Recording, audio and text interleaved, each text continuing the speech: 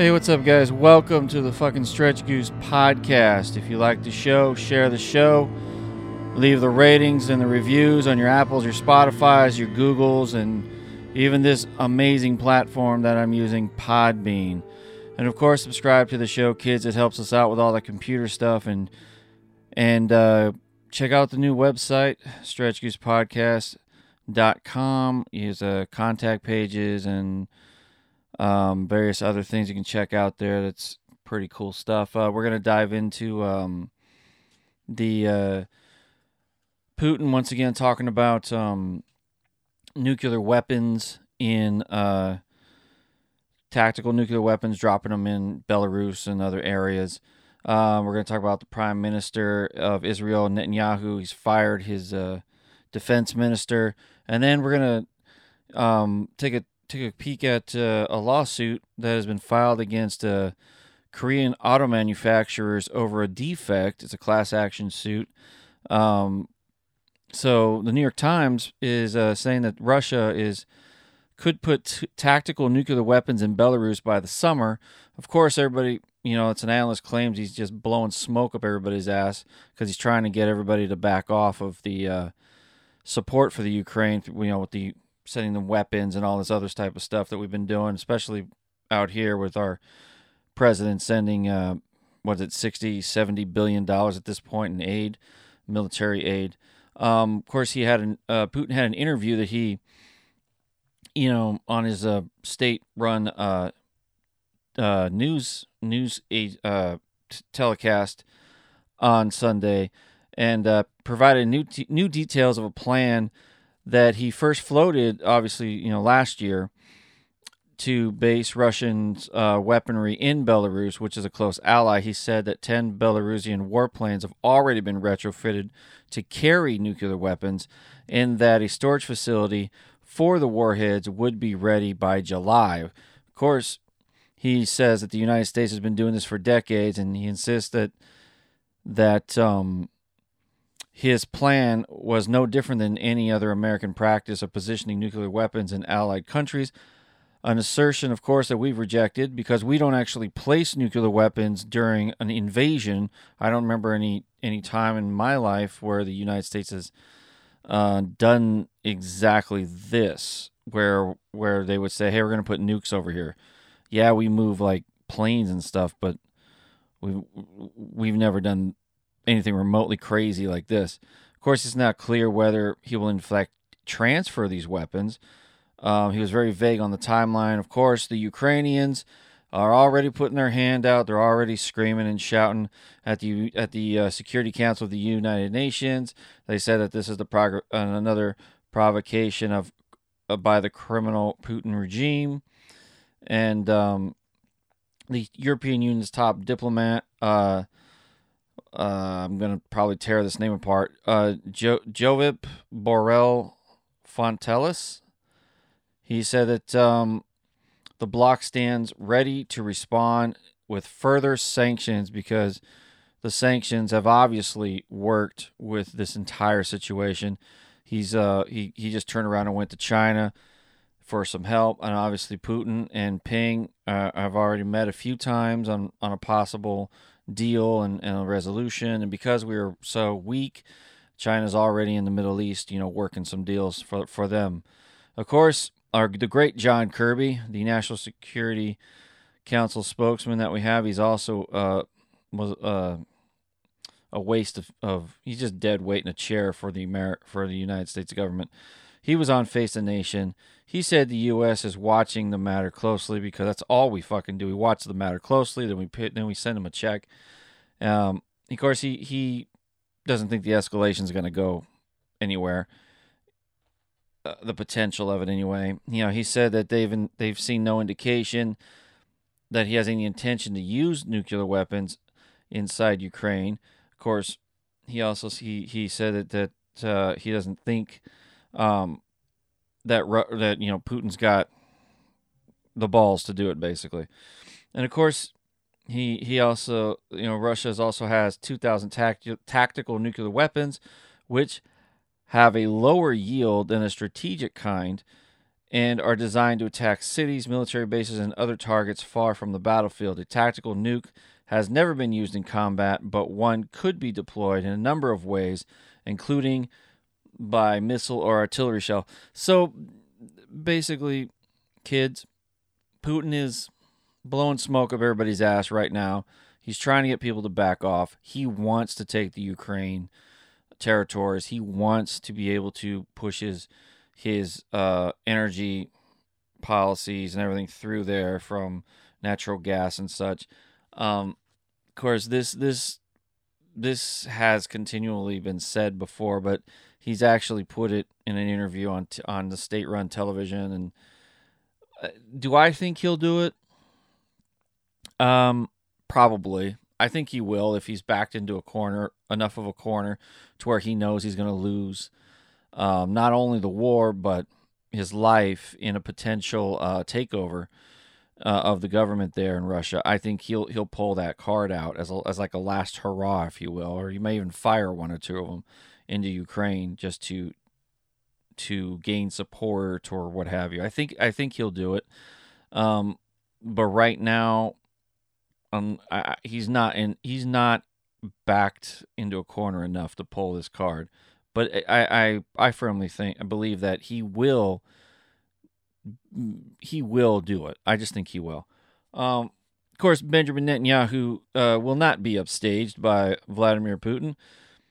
He fired his defense minister on Sunday, a day after the former army general called for a halt on the plan to overhaul the judiciary, Israel's judiciary, that has fiercely divided the country. The move signals the prime minister will move ahead this week with plans for the overhaul, which has sparked widespread opposition. Tens of thousands of protesters have taken to the streets. Military and business leaders have spoken out against it, and leading allies of Israel have voiced their concerns. Outgoing defense minister Yoav Gallant is a senior member of Netanyahu's ruling Likud party. My goodness. On Saturday, he called for a pause in the controversial legislation. Of course, after the holiday, because that's what happens with everybody in government. Let's wait till the end of the holiday. Let's get back after that. Of course, Netanyahu didn't offer any details over the firing. Netanyahu's public diplomacy minister said that the prime minister summoned Gallant to his office and told him that he doesn't have any faith in him anymore and is fired. Well, that's how you get fired, and you get called into the boss's office, and he says, "I don't trust you anymore." He says, the opposition leader to Netanyahu, he said, which is Yair Lapid. He said that the dismissal was a new low for the anti-Zionist government that harms national security and ignores warnings of all defense officials. Of course, Gallant was the first to break ranks in the Netanyahu coalition, late Saturday by calling for the legislation to be frozen. Gallant cited the turmoil in the ranks of the military over the plan, but it was unclear whether others would follow. And his government Netanyahu has pushed ahead.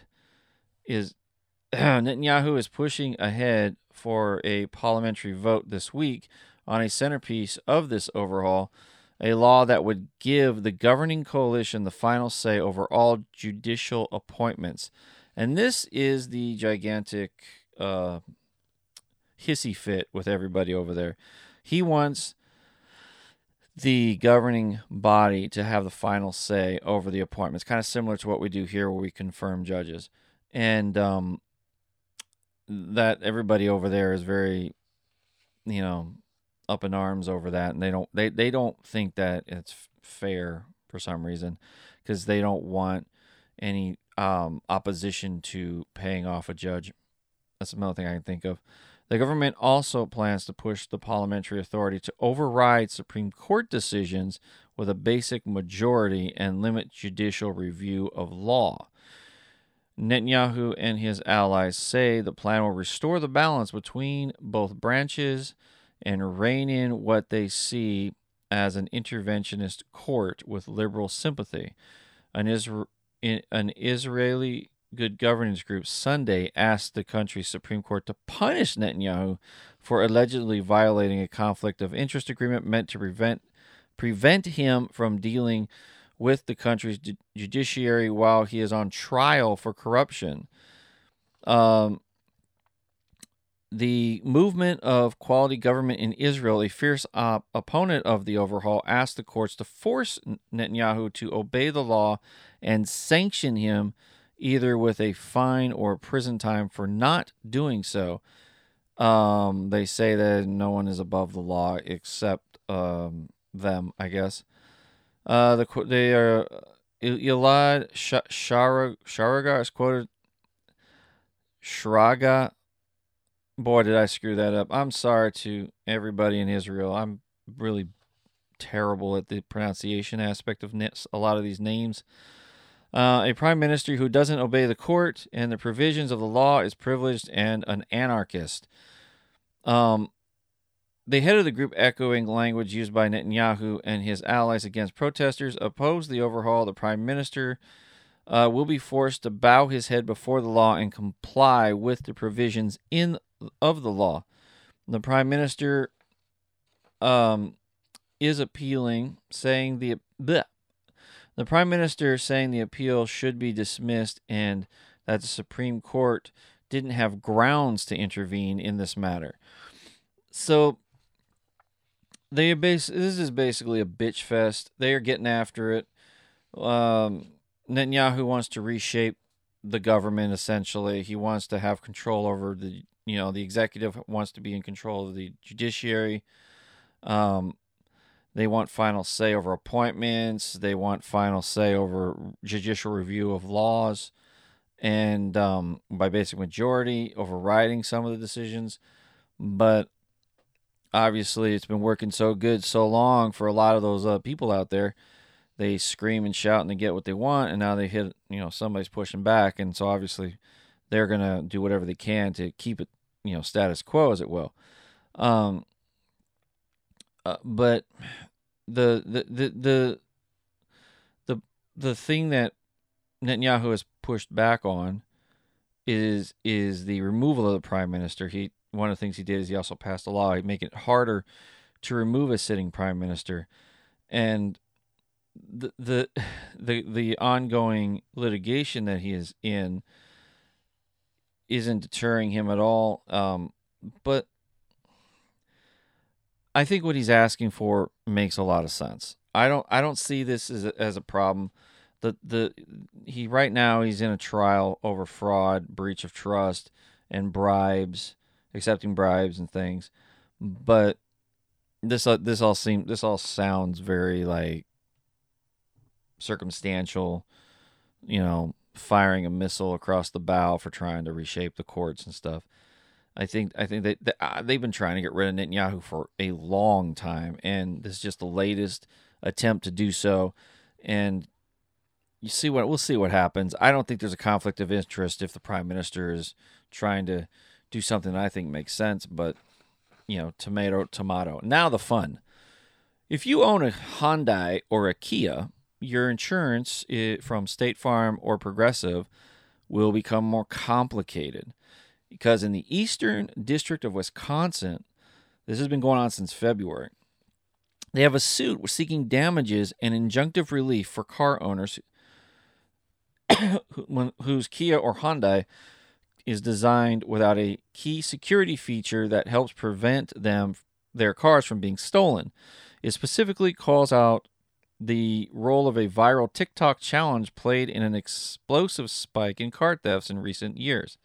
The social media trend saw thieves hotwiring certain Kias and Hyundai cars and SUVs using nothing but a USB cord, and if they were feeling fancy, a screwdriver. It's the very same challenge that spurred State Farm and Progressive to announce they are now refusing to insure select models made by the South Korean auto firms due to how easy they are to steal. The quote here is saying it is a serious problem impacting our customers and the entire auto industry, State Farm said in a statement. Kia and Hyundai models being targeted by the TikTok thieves were released between 2011 and 2021, according to 2021 insurance claim records from Highway Lost Data Institute. Kia and Hyundai models from 2015 to 2019 are twice as likely to be stolen as other vehicles of similar age. What makes them so easy to steal is that many of them lack the basic technology called an electronic immobilizer, a tool that stops the engine from starting unless the correct key is present. The immobilizers are found in 96% of vehicles sold between 2015 and 2019, according to the Data Institute. But only 26% of Kias and Hyundais had them at the time, leaving them vulnerable. Without an immobilizer, anyone can break into a car, bypass the ignition with ease. The HLDI said, and they don't need to be professional car thieves to succeed. They just need TikTok. This is another reason why I think TikTok should be banned. And I don't think it'll happen. I mean, they just had their chest thumping with the CEO of TikTok, but I don't think anything will happen there. But the class action suit in Wisconsin claims that both Kia and Hyundai have known for a long time and should have had known or should have known of the defect, said in their cars in the statement here. It goes on to state that instead the manufacturers failed to disclose the defects in their cars from the public and continued to manufacture, distribute, and sell the vehicles without disclosing the said defect. Of course, Kia and Hyundai are now both working on providing free software updates to get in front of this issue. Of course, the plaintiffs in the suit, whose car was stolen in 2021, believes the companies held off on implementing the software update before a cost-saving measure to improve profitability. However, the number of thefts recorded before the update was issued is alarming. The Chicago Police Department warned that an astounding 767% increase in vehicle theft due to the TikTok challenge. In Los Angeles, Kia and Hyundai vehicles accounted for almost 20% of thefts in 2022, up from 13% in 2021. Considering how many car brands are available, of course, on the market, comprehensive car insurance coverage will typically cover theft as well as repair costs and break-in damages. Excuse me. This means, though, kids, that the insurance for picking up the bill for an unfortunate trend, State Farm and Progressive said, we're done. They said that they have basically said that because of all this car thievery due to company negligence, Kia and Hyundai, that they're just basically not going to insure these cars, these specific cars and models. Of course, you'd have to check with them to find out which ones they're talking about, because they will not release them in the news, because of course people would then go looking for these cars and stealing them. So they just basically are saying that we're not going to do this. Of course, they said during the past year they've seen theft rates for certain Hyundai and Kia vehicles have tripled in some markets. These vehicles are almost 20 times more likely to be stolen than others. In response, Progressive has also limited its sale of new insurance policies to specific models as well, while also increasing the price to cover insurance on these cars. State Farm has made a similar move to do so. Now, of course, what should you do if you actually own a model? Of course, you have to find out if you have that specific model of Kia or Hyundai. And of course, there's the tips of, to not having your car stolen, wheel locking device, which a lot of times has been proven not very good. Of course, keeping the valuables out of sight, consider installing alarm systems, etc., etc. Um, the insurance companies are also limiting their sales of new insurance policies for higher risk Kia and Hyundai. So, um, if you own these vehicles and are already have insurance in place, taking steps to secure them will also control costs. And this is all with the fact that it takes that this is all within the fact that the average American is paying almost $1,600 a year for auto insurance. Um, but they don't have to overpay, obviously. But some people pay as much as $500 a year more than they should because they want to have all the bells and whistles. When they really just need to insure the car. You don't need free tow. You don't need tow. You don't need um, window replacements or whatever. Um, so obviously shop around things like that. Side note to close the show, I had a trip to San Francisco, and I was kind of disturbed. Went to the Exploratorium in San Francisco, and I came across a couple of exhibits that puzzled me because the Exploratorium was very sciency. There's a lot of little exhibits you go to, and you could see how sound is made or how light works or how they dissected a a cow's eye at one of the exhibits. There was also algae or viruses or whatever. Like it's sciencey stuff, DNA. Um, but then they had a whole section devoted to discrimination, racism, diversity, inclusion. I'm not sure where the science comes in, but they had like this one little table where how much can your bag carry versus another, and they had questions asking you what your sexual orientation is, asking you skin color and things like that, and then and then you fill the bag up with what applies to you. And then if you're if you got a heavy bag, then I guess you got a lot of problems, I'm guessing, or you're very discriminatory. I'm not exactly sure what they were trying to say there.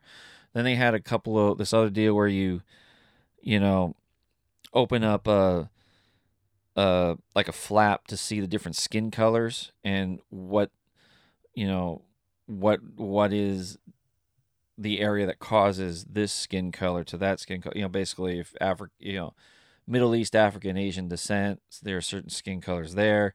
If you're from Europe or whatever, the skin colors here. Um, and then which one looks more dangerous to you.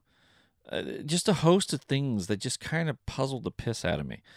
And I'm wondering in my head the whole time, it's like, this is a exploratorium I thought was like science, like very sciencey things. Navigating the waters, learning about seals, learning about fish, learning about the solar system, shadows, light, body heat, all this stuff. And it's in the average age, unless I saw a lot of, people over the age of 18. I'm assuming they're all either really love science or it's a, place to take your date in San Francisco. Not sure. But most of it is for kids, from 0 all the way up to 13, 14. And if you have a kid in that range, does it really, it just seemed troubling to me that this was something that they were putting out there. Because if we're talking about squashing discrimination, slavery, racism, all this stuff, shouldn't we be working on not making it so apparent, or not talking about it that much, or not throwing it in your face that much? I don't know. It just seemed to me like that made a little bit more sense to me, but like I said, let me know, just let me know in the comments. Let me know what you guys think about that type of stuff. Let me know if you think Putin's going to go, put nukes everywhere. Let me know what you guys think. You can leave it You can leave it in the comment section. You can leave it at the stretchgoosepodcast@gmail.com. You can leave it on our website, stretchgoosepodcast.com, and just kind of tell me what you think about, this whole thing with, with Putin, with Netanyahu, with what's going on, with these exhibits and some of these science places. Like, I was in San Francisco when I saw it, and then it's like, well, I am in San Francisco, so go figure. But just, what do you guys think about that stuff? Let me know. And having said that, thank you all for jumping on.